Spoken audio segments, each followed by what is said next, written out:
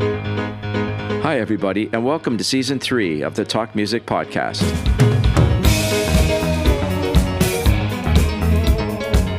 My name's Tom Chimruth, and this season we've made some changes, with the main one being our interviews with our guests will now be longer so we can go deeper into the conversations. There will also be some international artists joining me for chats this season, and if you like what you hear, please sign up and follow to get notices of new episodes. I've had a lot of fun already doing some interviews during our time off, and I'm really excited to have on as our first guest this season, Terra Lightfoot, a monster talent, and here's a short blast of some music by Terra, followed by a brief introduction about her career so far before the start of our chat.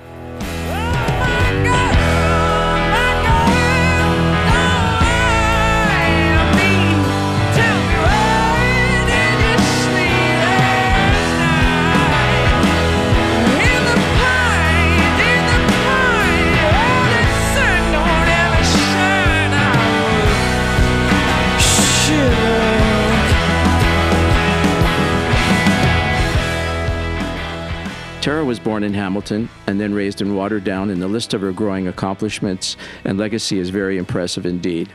She's released 4 studio albums plus a live orchestrated album on the Sonic Onion label distributed by Universal in Canada. And she's been nominated for a Polaris Music Prize and a Juno Award. She has also received a special Road Gold Touring Award in recognition of her traveling millions of miles to far out corners of our globe. Terra's toured with Blue Rodeo, Bruce Coburn, opened for Willie Nelson, and recently shared the stage with Blackie and the Rodeo Kings as they made their way across Canada. Terra in 2019 also organized a concert evening called The Longest Road Show, featuring a stellar female lineup and female crew that did a very successful 5-city jaunt in Ontario. Hi, Terra. It's so great to have you join me for this podcast. Hey, Tom. Thanks for having me. Yeah, so before we get to the music, I was actually online and saw you perform what looked like an amazing concert last night in Halliburton. So I believe you now live there. So, and I also, by the way, saw you the day before cross-country skiing, which I love doing. And so what made you relocate to Halliburton? Man, you know what? I was living downtown Hamilton at King and James Street, and it was awesome. I know the corner. Yeah, and I have lived at all kinds of addresses on James Street North, and then in the East End, and then right downtown, like Wellington area. I lived in a place on Stevens Street. I've lived all over Hamilton. Okay. And when I was looking for a house, guess what I couldn't afford? House in Hamilton. I know, that's bizarre because, what is it, 7-8 years ago, we could have got them for what, 200, 300,000? I mean, it's insane. Yeah. Yeah. So we found one for approximately half the price. That was fantastic. It's in the middle of the woods, and turns out me and my fiance, both city living guitar players our entire lives. Both of us are cut out for the country life. So we've really kind of come into our own since we moved up here. We spend a lot more time outside, and oh, for sure. And you've got nature everywhere there. You just walk out your door, right? It's gorgeous. Yeah. Oh, I know. It's funny. I just went for my first snowshoe by myself today. I bought a pair of snowshoes. Oh, so you're doing that and this, because I saw you, I think it was cross country. Maybe it was snowshoes you were on. Yeah, snowshoes. Yeah. Oh, I thought you were cross countrying. Oh, okay. Yeah. Well, I'm sure you might get around to that too, because that's also fun. I've never tried that. That's when you said cross country skiing, I was like, are you talking about you, Tom? Yeah, yeah. Okay, so it was snowshoes I saw you on because you were in the middle of the forest. Yeah. Which is my favorite place to go too. Like, I think everybody needs to get away from social media once in a while. Oh my gosh, isn't it awesome? It's awesome to do that. I go out to Bancroft actually and do a bunch of skiing out that way over by Algonquin. But oh, gorgeous! It is indeed. So that's great that you're living up there. And is it a musical community? Because as I mentioned, I know Carl Dixon, ex-lead singer for Guess Who, and I was with Coney Hatch, etc. He was just on the show, and he said he's got even horses in his backyard, and he loves it up there. So, are there other musical people up there? Yeah, I mean, I think so. I haven't met a ton of the folks until last night. Realistically, we played our first show of the year. It was really actually amazing. From what I could see, it looked amazing. Yeah. Yeah, it was like sold out. Looked like a full house, and yeah. Packed to the rafters, and then you're home in 2 minutes. yeah, it was awesome. And the band came over and had a sleepover at my house, which was really fun. Oh, that's really fun. Yeah. Because when do we ever have an opportunity to drive 2.5 hours to see, your band friends when we play shows all the time? Well, maybe you're going to be leading some other musicians to start heading up that way. Who knows? Yeah. Yeah, it could happen. Yeah. But the show was so great. It was so wonderful. Mm-hmm. And it turns out that people in Halliburton like to rock and roll. So that was a nice discovery. Because you never know until you try, right? Exactly. Yeah. And I met, through it, I met the other radio station in town, the Moose. I met them. And oh, I love the Moose. So cool. What a station. Yeah. Oh, it's a fantastic station. I wish more of them around like that. I know. Reminded me of the old days. Yeah. The one that I already knew up here is Canoe, which is like a community radio station, which is wicked. Yeah. Oh, it's fantastic living up there. Yeah. So let's go back to what you just finished before Christmas, and that was an amazing tour that you just completed with Blackie and the Rodeo Kings. Who? I'm just joking. Yeah. Oh my gosh, it was the best. I know. Well, we're going to talk about it for a few minutes here. Great. I could talk about it for 6 hours if you want. I know you could. I could too. I was also there at the newly renovated Massey Hall, by the way, which was a fantastic concert in every which way. And you know what? I actually went to the post party. Oh. I said hi to Tom and Colin, who I both know, but I think I saw you in the corner and I was a little shy. I don't really know you. I know you a bit now, but I would have come and said hi. But I think you were up there with some bar like the block away or something on the second floor. Yeah, we rolled in. Dan Lanois was looking for French fries. I was trying to procure them for him. Oh, right. Yeah. I know Danny too, which is yeah, he's going to try to get him on here. That would be fun. They didn't serve food, which was the issue. I think that was the whole issue. Oh, okay. Yeah, that's true.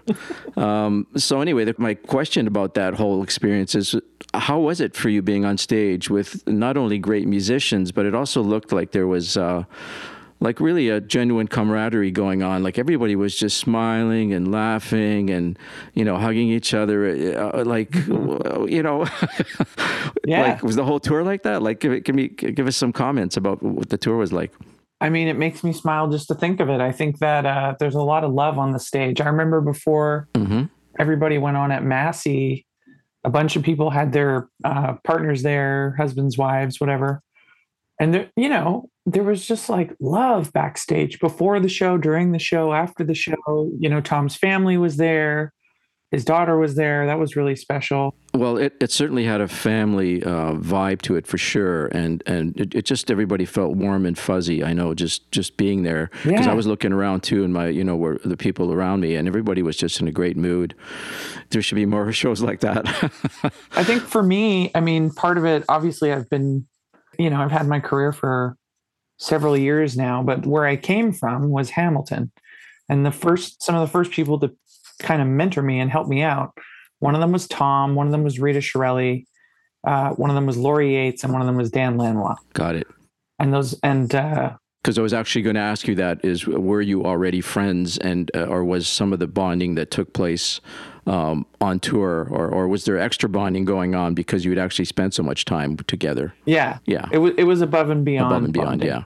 But Colin Linden is somebody that we have known each other, and I've been to his house before. He's obviously so generous with his time, especially to young musicians. I remember like 8 years ago, maybe I went to his house or something, and we had a coffee and talked shop. But getting to be on a bus with Colin and driving between Winnipeg and Thunder Bay together, that was kind of a different story. Oh my God. His stories are amazing. I had him on, by the way, last week. It'll be coming up soon in one of my podcasts. And we could have gone on for 6 hours as well. Like he just does story after story, and I have to go, Colin, let's do part 2 or 3. Yeah. He just started getting into his Coen Brothers movie or something, the movie that he did. And we ran out of time, so I'll have to come back to that. But he's just a wealth of knowledge of everything, He's a fount. And I think the coolest thing for me, I started just giving him my phone for the soundtrack for the bus when we listened to the stereo. So if I gave him my phone, then it would have a record of what he was playing, so they could look it up after and go, "What song was that? That was such a cool song." Yeah. And we played guitar together a lot. I really enjoyed that. And between Stephen and Tom, there was a lot of inspiration. Mm-hmm. They both they really have a gift for songwriting, and I think they both work at it as well, which I really appreciate. Tom can, of course, come up with a lyric and a melody within moments that grabs you. That's for sure. And that's something that doesn't always happen for me. But Steven also, he teaches workshops and things like that. So that was a nice view of working for your songs and spending time with them every day and getting into a routine. That was so there was a lot of example that I was taking from these guys. For sure. I think I was giving some stuff back too. We had fun. Well, let's get into now. You're certainly, I'm going to use the word a touring warrior, as you've probably logged more miles than anybody I know in the last few years, at least Canadian musicians go. And you've actually been given a special award for that achievement. So how have you managed to travel so extensively around the world so far? And how have you coped? What are your coping mechanisms for being out there? Because you just spent time with some wonderful people, but sometimes you're by yourself, et cetera, or sometimes you don't know the band. And, we all know that not everybody gets along with everybody out there. There are times when you might be with people you don't want to be with so much. So how do you do it? Yeah, I think COVID ended up being a nice break, actually. Yeah. I'm sure, like many musicians. Everybody says that. Yeah. I'm sure everybody was at sort of a burnout point, and getting that break where it's like, nope, you can't go anywhere, can't see anyone, can't do anything. Yep. That was pretty healthy. And I still got to gig a ton, even if only virtually for the first little 6 months or whatever. But it's been, the past couple of years have been really great. But before that, I read that it did take a toll on you, where you came home really mentally burned out and physically exhausted. So again, I'm sort of digging into that part of, was that just too much touring? Well, check this out. I got off the road. I remember the last time I saw Gary and Johnny from Blackie. Yep. It was, they were the rhythm section for Bruce Coburn. Mm-hmm. And I was coming off a tour opening for Bruce in Canada. And I was flying then, I think, directly to Australia and then to Japan. Okay. And then I was going to come home for 2 days before going to the States for 6 weeks. But instead of going home, I said, I just want to be somewhere kind of on the way. So I stopped in Germany and played some shows there. I'm tired just listening to it.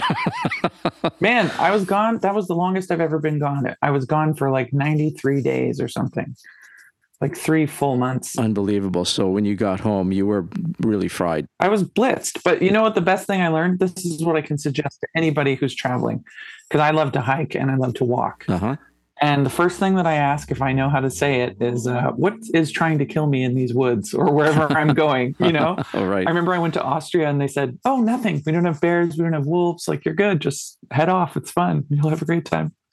That's good. But, in Australia it was not that way. So that was probably a way to charge your batteries sort of when you get off the plane, like go for a walk and do things like that, get out in nature or whatever, right? Yeah. Before you hit the stage at night. Yeah. Totally. Yeah. So is that one of your sort of coping mechanisms then? And are there other things you've learned to do, like eat the right food, obvious things? Yeah. Yoga, meditation, all good things. I don't drink anymore. That's a kind of a big one. That's a big one. Yeah. It was so funny. Tom and I were the craziest people on that Blackie and the Rodeo Kings bus, and the only ones who don't drink. Oh, I didn't know Tom didn't either. Wow, that's wild. Yeah, doesn't mean we don't know how to party. No, I'll tell you that. I'm sure you do. You guys do. So here's a good question for you. So, what's it like been touring as a solo female artist? And correct me if I'm wrong, but almost all the touring you've done has been just you and your shadow, like excluding some of these opening slots and stuff. Oh, no. Man, mostly with my trio. I'm lucky. Oh, okay. Oh, you're lucky. So you haven't been doing a lot of that where you're just solo in Europe by yourself or something or whatever. You've always managed to bring up another musician along or two. Sometimes. When I went to Germany that time by myself, I had a tour manager. Okay. So I'm always with somebody who knows what the heck is going on. Oh, that's good. So you haven't done that much on your own. So that's good because that could be pretty rough. Yeah, I think that would be mentally taxing. It would be. And so I have my trio that I tour with. Okay. Yeah. Back in the day, I used to tour with 3 people or even 4. I remember on the Blue Rodeo tour, we also had a backup singer. Okay. That was fun. Okay. Yeah. But I think so. I think the key, it's just how you introduced it. It's like, what's it like being a female artist on your own? And I think the whole thing that we have to slog against as women is being characterized as women instead of just musicians. Sure. And so that's like the whole thing, is going out there and you have to like prove yourself night after night. Whereas sometimes, and that's not necessarily true anymore. There's been a lot more, there's some big strides that have been made since somebody like Rita Shirelli was a kid coming up. It's changed a lot. So you're not finding that much sort of gender parity issues anymore out there, like where you have to bite your lip because somebody's spoken down to you in a sort of derogatory way? Oh, I definitely have. Oh, but I've had that happen. Is it getting better now? Is it because of, the Me Too movement, which was it 5 years into that now? Yeah. I mean, I think for me, I kind of, maybe I have a face that says "Don't bullshit me." Okay, yeah, they might be scared of you. Yeah, yeah, or like people just seem not to. It just doesn't seem to cross my path anymore. Because I would think sometimes some of these guys would go, "Oh, what do you know about gear? You're just a female, or whatever." Like, and you're probably extremely knowledgeable about gear, maybe more so than they are. You know where I got some practice, Tom? I used to work at Long and McQuaid in the guitar department. Oh, there you go. You probably know more than they do. So I would pick up the phone and they would say, "Oh, can I have somebody in the guitar department?" I'd be like, "Yep." You're talking to her. And they'd be like, "Can I have somebody who works in the guitar department?" And I'd say, "Yep, still here." Right, there you go. So I was very used to that. And you're also so experienced now at touring that they can also talk down to you about touring or the mechanics of how that all works, because you've been out there doing that. You're pretty well an expert at it. You could do seminars on it. Maybe you do. Yeah, and I have. Yeah, that's great. That's great. That's really good. But I think that's not the story for all people, but that's my story. Yeah. Well, I'm also really happy that I was able to see online that you did that show with also all-female crew, which I thought was really cool, because I don't know if I've ever seen that before. I know it was Lilith Fair many years ago. I'm not sure that was all female. It was female musicians on stage, but I don't know if the actual crew was.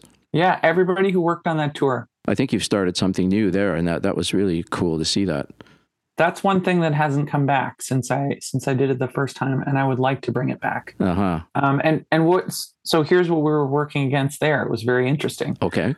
I did not want to say when I was doing an interview, like with the Toronto Star, my friend Ben Rayner was working there. Mm-hmm.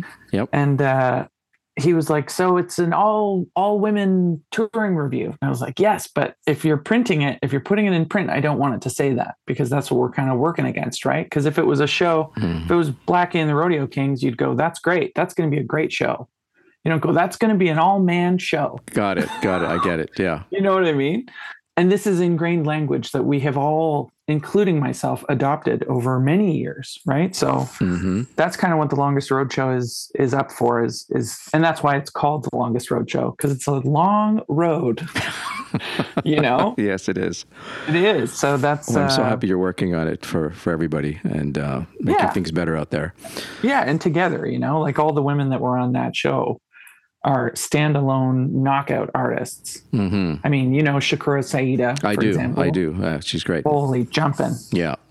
Incredible voice. You're absolutely right. Yeah, no, I'm familiar with the artists, and again, congratulations on that. So thank you. Let's move on to your recordings, as you knew I was going to go there. I've also been a producer my whole life, so I love the studio world. You've made 4 studio albums, and your first one came out in 2011, correct? Yeah. Okay, now, before your first recording experience, who were your musical influences when you were growing up? And are there any particular albums that resonated with you and still do that sort of you go to as your sort of, we'll say desert island, if you like, or if you can't think of them off the top of your head, who were your musical influences? Yeah. So I had an interesting thing. My parents didn't actually listen to music. Oh, that's interesting. Yeah. So I would take piano lessons. The only thing we listened to was my Suzuki piano tapes, which I had to learn and then play on piano for my teacher. Uh-huh. And I didn't really like that either. Okay. Yeah. Then I picked up guitar when I was like 10. Yeah. Discovered the Beatles through some high school friends when I was 14 or maybe a little earlier. One of my teachers showed me the Beatles in grade 7. Okay, yes. But then, Simon and Garfunkel. Then I was on to. I think I saw you mention Nick Drake, who I'm a huge fan of. Yeah, which I Oh, still yeah. go back to his stuff. Yeah, totally. Mm-hmm. Lead Belly's always been a big one for me. Etta James. Yeah, so the blues heroes of that era, of the 20s, Yeah. 30s, 40s, 50s, etc. Yeah. Yeah.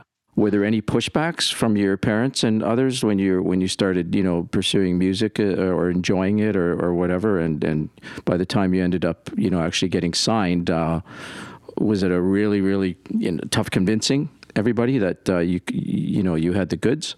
You know what? It was so my grandmother was a professional musician. Oh, My mother's mother. Yeah, she was a piano player. fantastic. Yeah, she played on the Via train between Toronto and Montreal. Oh, very cool. So cool. And she also had 7 kids. So when she was doing that, sometimes she'd have to bring my 3 uncles, and they would be, I don't know, between probably age 4 and 7. Mm-hmm. And she'd have to sit them down on the train and play through her 3 sets or whatever for all the travelers. That's so cool. So was she kind of a mentor for you? Like Totally. You looked up to her, yeah. Yeah, and so she used to lead. By the time I was around, she was about 70 or something. So she would bring me to her choir practice that she led. She would play the piano for her choir. So I'd get to go when I was really little, like 3 or 4. And then she was really a honky-tonk kind of player, and I didn't get into country. I'm so sad. Okay. Until after she passed. So I could never really follow her. When I was 17, 18 and really trying to jam with her, I was sort of on more of a punk or rock phase, Which was normal for that age too, probably. Yeah. And I wanted to play with her, but I couldn't understand the changes. And it's definitely one of my regrets, but I know, yeah. She was incredible. She was an incredible player, and she made space for me no matter what I was doing with music. And how about your parents? Did you have to do a lot of convincing? Oh, no. No, they were okay. My mom, before I had my license, she would drive me around to bars so that I could put in my resume to play covers. Oh, isn't that sweet? Isn't that sweet? Yeah. That's so nice. She's always been. And yeah. But she, even now, actually, she was at the Halliburton show. And she sat in the back, which is what I like because she makes me so nervous. All moms do. Yeah. It's just a thing. No matter what you do. It doesn't matter how old you are. No, it doesn't matter. Or how many shows you've played. Doesn't matter. Yeah. Doesn't matter. Yeah. So let's go to your albums again. Let's go deeper here. Okay. You work with some different producers now, and I've noticed that either you or the producers also changed the overall sound of each recording along with your musical direction. So let's go to album number 2. Every Time My Mind Runs Wild. You work with Gus Van Gogh and Warner F. Mm-hmm. And so what did you learn from that experience? And would it be fair to say their approach was more of power pop and making the songs as catchy as they could? Yeah, they taught me about riffs, I had written all these. The importance of having a great riffs and songs. Okay, yeah.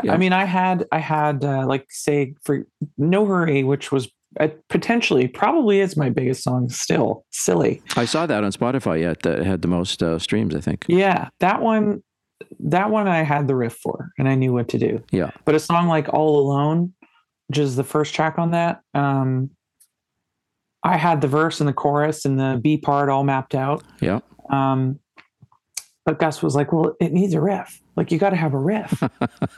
But his immediacy, Gus and I have such a great friendship. I'm actually in the middle of almost finishing the current record with him, the one that I'm working on now. Oh, wow. That's so interesting that you came back now, because you were, we'll go there. We'll go there. It's amazing. But anyway, him and I have this 1-2 where he just says, do it. And I for some reason, I'm inspired by.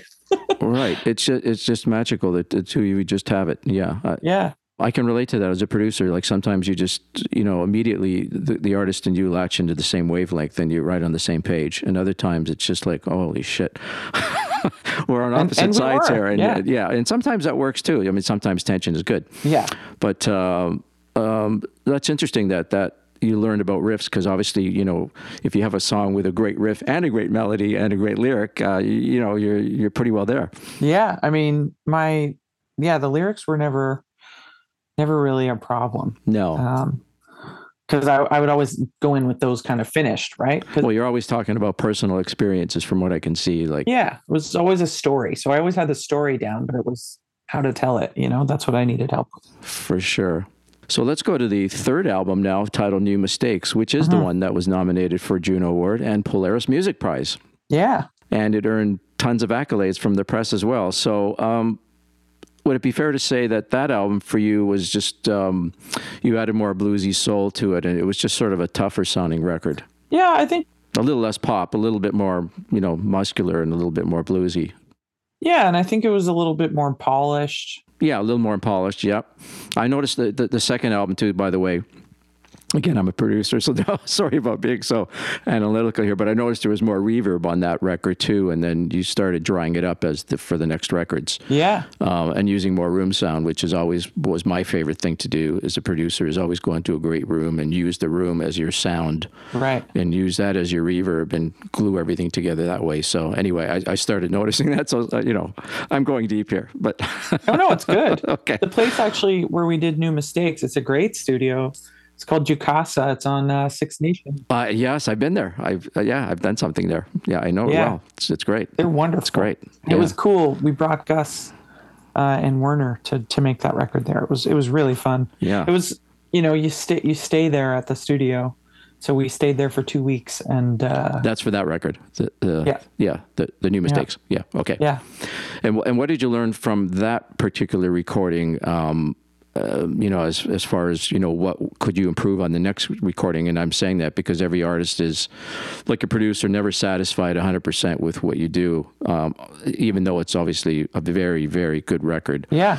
Is there anything that you learned that you were like, oh, I'd like to try this next time, or a little more of this, a little less of that, blah, blah, blah, I was obsessed with having things ideally pre-1972, because that was when my guitar was from. Mm-hmm. And my amplifier's from 1962. Okay, that's nice and old. Yeah, but so I was like obsessed with getting only sounds pre-1972 on this record, and I kind of went a little deep, and I don't know if that ended up happening. I feel like there were definitely some newer sounds on there, so I vowed for the next record that we would not go past 1972. Okay. with our gear, which sounds like a silly thing, but it's like, man. No, I get it. So that was one of your sort of minor goals that, let's say, to improve on, and so you went then to your newest recording, Consider the Speed, which was released in 2020. Mm-hmm. You recorded that at the famous landmark Royal Studios in Memphis by Grammy-winning producer Jay Newland. So let's talk about that. For me, it's personally a great smoldering mix of hard rockers, some bluesy soul, some nice ballads, and the production and recording is top notch. So yeah, it was awesome. Reflecting on back on this album now, Terra, what did you learn at that time working with these studio wizards? So on that record, Jay hired the band, which was really cool. Steve Potts on the drums. Yes, they're all Memphis guys. Yeah, but Steve is just a wild drummer and such a nice human. Lester Snell played the keyboards, and again, it was like such a pleasure to play with him. He played on the Shaft soundtrack. If that places Wurlitzer and other, he played organ, as well. And Jim Spake ended up playing some horns, and the Memphis Horns came, or whoever it happens to be. No, it's a wonderful sounding record. Yeah. And Boo Mitchell was the star of my show. Personally, he was so much fun. And so the way that this record got made is my friend John Box, who is dearly departed, and he worked for Universal. Oh yes, I knew him actually. Yep. And oh my gosh, I loved John. I loved him. I did too. And he told me, he said, I want to hear you make a soul record. And Bernard Zool, who's in Australia, had said the same exact thing. He's like, I'd like to hear you make a soul record in Memphis. And John connected me with Boo Mitchell and said, go for a studio tour. You'll love it. I know you're going to love it. And I did. And then turns out when I asked Jay to produce, he said, well, would you like to go? The plan was to be in New York. And then a couple weeks in advance, he said, I think we should record in Memphis. What do you think? Mm-hmm. And I want to record at this studio. And I said, well, that works for me. So we switched all the plans, switched the band, switched everything. And I think it was far better to go to Memphis than to New York for me at that time. Yes. If we're talking about the silly, what would you call it? Like the vibe of each city. Like I'm happy. I'm happy with where it ended up. Yeah, for sure. You can reflect back now and go, well, there's actually not that much you could change from it because it's pretty damn good. Yeah, thank you. That's so nice to say. Oh, absolutely, absolutely. So again, I'm really curious here to hear more about. You're adding all sorts of production knowledge into your toolkit here because now you've started producing. I was reading. So yes, how great is that for you? And can you talk about that a little bit? Yeah, I actually did not want to be a producer. Really? Well, I didn't. I also you seem really keen on gear and stuff and how the whole process I'm totally works. Keen. Yeah, you're a keener.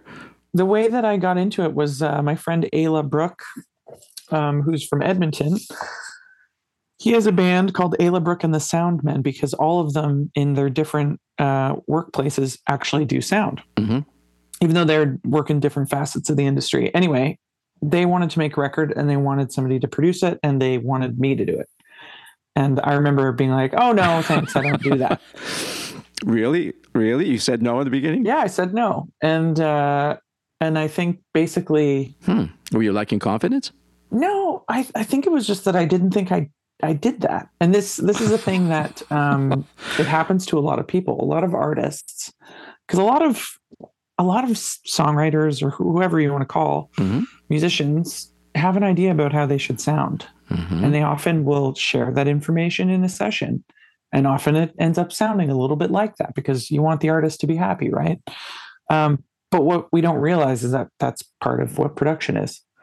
And for me, like my favorite thing is picking apart a song, and moving parts, doing harmonies, melodies, changing. To me, the arrangement is so key because even if you have melody and great everything else, sometimes if you screw up the arrangement, you can be in trouble. Yeah. So I ended up making another one after that with my friend Christy Lane Sinclair. Her single is out. I think as of yesterday. Oh wow, I'll have to check those out. That was a crazy session. We hired, again, the best musicians in the biz that I knew. All of them happened to be women, which is crazy.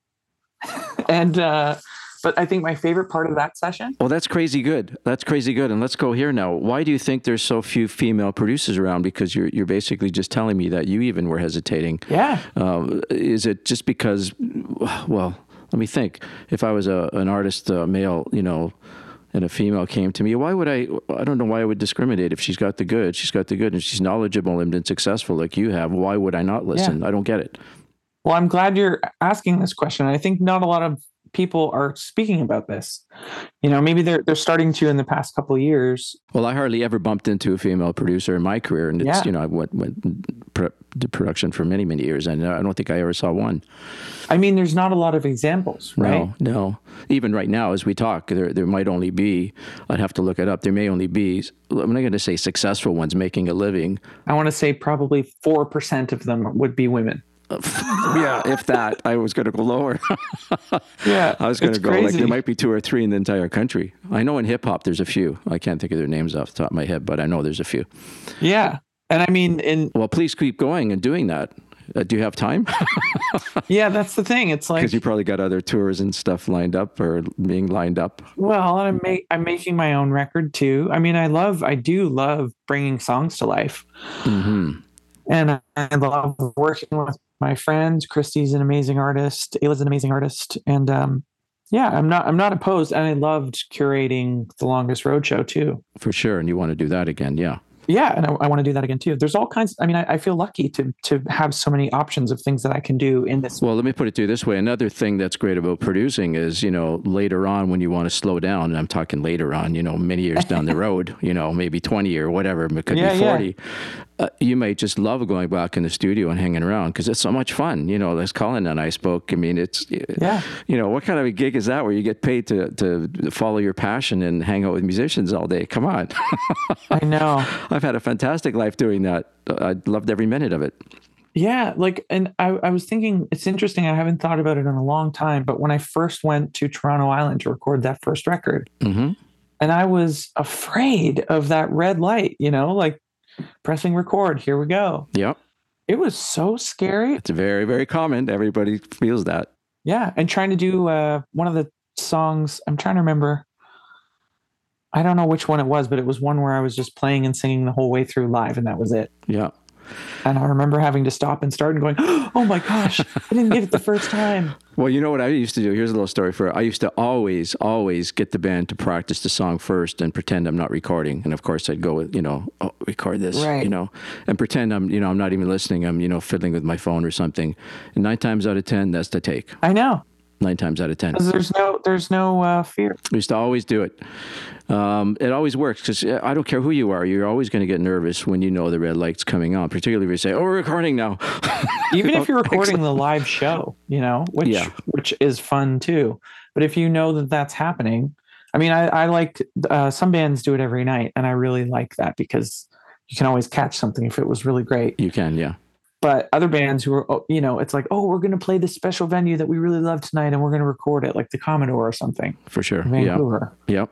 And then you're building up to that, and then you're freaking yourself out. And it's probably pretty reasonable to record that now. You could record your shows easily now, of course, and for totally not like the old days where you had to drag, you know, big machines into the venue and stuff. Oh my gosh, the size of a car. Yeah, it was a nightmare. Wow. Yeah, it is pretty wild. So no, I really hope you do continue your production work. That's something that again you can do later on in life. We'll say. Thank you. Yeah, I mean, I did one, I'm trying to think, the City of London put on a production or a songwriting recording workshop thing. And I went to produce 3 different groups there. And that was really cool. I worked with, especially, I mean, young people in general, but some young women that were like so amazing. And I think my main message to them was, remember that you too are a producer. Like if you're in here and you have ideas, you're a producer too. And I think we just have to start calling it that. Yeah. No. Well, good for you. So before we move on, I'm going to talk about your last recording, the track called "Where Did You Sleep Last Night?" Oh yeah, released in July. Now, it's actually my personal favorite track of yours. It's just so punchy and beefy. Thank you. And it's also so dynamic with your vocals and the music, because it just, they both really soar as the song develops. Like, where and how did you do that, and who produced that? Because here's my major props as a producer. I'm going to give you 10 out of 10 on that. I never do that. I never give anybody 10 out of 10. Thanks. No, seriously, it's great. It's just so well done. I mean, I don't know how well it's doing out there. I hope it's doing well, because I just think you've nailed it. Well, thank you. Yeah, I mean, that obviously it's King Lead Belly is one of his songs that I love. Yes. And I've sang it, since I was 17 or something like that. But that was one of the last tracks. It was the last track that we did on that Memphis record. Oh, okay. We recorded, I think we ended up doing 16 tunes, and we did 4 songs a day. I basically met that band that I talked about earlier, shook hands, and started recording with the band that Jay picked. Okay. And on day 4, I mean, it was sort of the thing where I had become friends with these guys, and we're laughing and joking and having fun. And that was sort of an afterthought. It was like, okay, well, we got done like the 12 or 10 tracks that we needed to do. It's so good. I mean, it reminds me of my my Big Sugar days, because I signed Big Sugar to my label many years ago. Oh, you did? I did. Awesome. Yeah. I saw Gordy Johnson in a club and signed him to my label. And anyway, so I produced their first record, and Gordy was doing a lot of these old blues songs, Wild Ox Moan, and geez, I'm going to go back. I'm trying to remember these, but they were a lot of covers, but he just did them in such a unique stylistic way that was him. and they all worked, and it was very, very successful for him. And to this day, he's, he really blasts it loud too when he plays them. But oh my gosh, that was the most fun. I got to turn my amp up to like 8.5. Yeah, but I just wanted to comment on that track because I really thought you nailed it. So there you go. Well, thanks. Yeah, the sound. So that was the only time we did that. Yeah. I never really said how long we were going to do anything. And at the very end, I ended up obviously overdubbing the solo because there was no other guitar players. It was just me. But it's great. And your voice is really soaring there, like 3/4 of the way through. You're just building the song nicely. I love that. Yeah. Thank you. But the end, my favorite part was that I walked up because I was in the vocal booth the whole time. And I could never have a sight line to see Steve, the drummer. And at the end, I actually walk up. I don't think you can hear it, but I walk up to the window and like make eye contact with him to let him know we're ending. Okay. And that was one of my favorite things because I can hear it. I can hear myself walking over. Yeah. Oh, that's nice. Those are the little things that we love. Yeah. That's kind of cool. That's very, very cool. So I'm going to put you on the spot here. Sorry, with my last question. It's all good. I think I'm going to start asking all my guests this question. And so here it is. You ready? Yeah. Okay. If I give you a magic wand with 3 wishes to change anything you want in the current music business, what would you change? Oh, my gosh. It can take a second or 2 or 5. Oh, my gosh. You can think. Okay. Number 1, 50-50 gender parity on all levels, because that can be one. Great. How fun is that? That's fantastic. Number 2, that streaming is gone. You want it to go away? I don't care what we use, whether it's vinyl or CDs or freaking 8 tracks. Well, yay vinyl, because at least it's still hanging in there and hopefully getting even better. Yeah. Yeah. Or even like a download card. I was fine with that. So let me get this straight. Are you saying that, like what everybody's saying out there, that the streaming payouts are just ridiculously low and nobody can make a living unless you're, Taylor Swift? You know what? I honestly think that it's less about the money and more to me about making something special that is lasting. Got it. And I feel like as a result, younger musicians are like, I just got to get something out because I want it to be on Spotify or I want it to be on the internet. And it's like, well, but I think that there's a way to make something really special, even if it's only 1 track. Sure, it can be a single, but it should be, released with care. I think where you're going with this is nothing replaces sitting there with your vinyl in front of, real speakers, not plug-in headphones or whatever you have. Agree.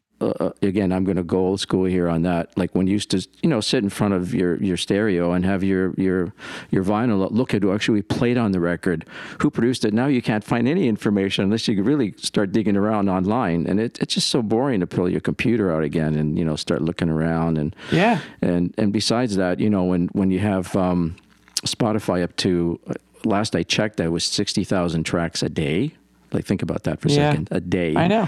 There's just way too much. Now, and honestly, it's too bad because a lot of it is shite. The people are just recording at home. Well, because you can. You can. You can, and you can put it out there. You can go to your DistroKid or whatever, and nobody's getting turned down. I mean, it's just way too much music out there. And you know what? My problem is I love rock music, and I can't find it myself. There's no filters. Where do I go look? I have to wait for friends to tell me or something, I know. Well, actually, so that leads right into my number 3. Oh, good. It's a little bit, my number 3 would be bring back mystery. So I remember, and I still do, and the Blackie and the Rodeo Kings guys go all the time. Go to a record store or you go to a music store. I mean, for me, it was even going to like the mall when I was a kid. Mm-hmm. So like HMV or one of those. Yeah, me too. Sunrise. Sunrise is still has a location, I think, or several for possibly. Now.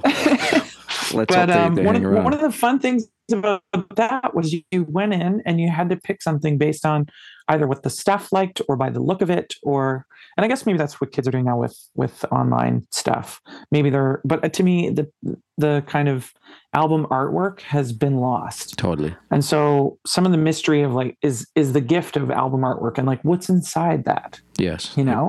Agreed 100%. Especially if you don't know. Yeah. So that's so exciting to me. No, I love that third one because, maybe the government, I mean, this is a crazy idea I'm just thinking of. of it, the top of my head, but maybe they should be supporting indie record stores. Totally. How would that be? To subsidize them if they're having trouble or whatever, because. There's one here around where I live. It's still going. It's the original Record on Wheels in Dundas, Ontario, and it's still going. But I don't think there's more than 20 or 30 left in the entire country. Maybe 50. Yeah, I don't know. I mean, used to be hundreds. Yeah, like my friend Brad, who I played in Dinner Bells with, him actually and another member, they both run record stores in Hamilton, Revolution Records, and Brad's shop is Into the Abyss. Yes, I've been there. I've been to that shop. I love it. And one of the things that I really like that Brad does that I think every record store could and should do, because it would be so cool, is have shop shows. So Brad brings either local bands or even if it's just one artist, every month or so, he'll have a shop show. I love it. And that gives people a chance to meet. You're like meeting other players. If you're a musician, you're like, oh, cool. I need a guitar player. Mm-hmm. And it's a place to hang out, a place to go. It's a place to go, and it's a place to just enjoy music and see a performance and see it in an intimate setting, which is so beautiful. So that's number 4. Okay, we can go 4. I love it. Cool, man. Well, that's really nice of you to come up with all those wonderful ideas for everybody to listen to and support their indie record store, etc. Supporting female producers, engineers, whatever females want to do in the music business. Let's welcome that. Yeah, thanks for saying that. This has been so much fun. I really appreciate you taking the time out to do this, Terra. Love everything you do. All the best to you up in Halliburton there. Have fun snowshoeing and try cross country when you get around to it. You'll love it. I will. It's great exercise too. Just whipping up and down the hills there. So I'll call you. Good luck with all your future recordings. Yeah. I'll definitely go to your next show whenever I can and you're around. Sounds good. Thanks again. Okay. Bye-bye. See you later.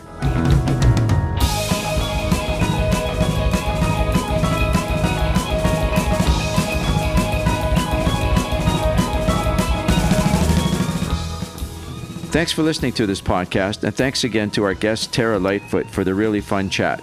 Make sure to check out next week's episode when I'm joined by Kevin Hearn from the Bare Naked Ladies, who also has a wonderful new solo record just being released. We'll delve into some of his personal life and why he's so blessed to still be here. We'll chat about how he joined the Ladies, his time spent with Gord Downey, his hero Lou Reed, and much more. Bye for now.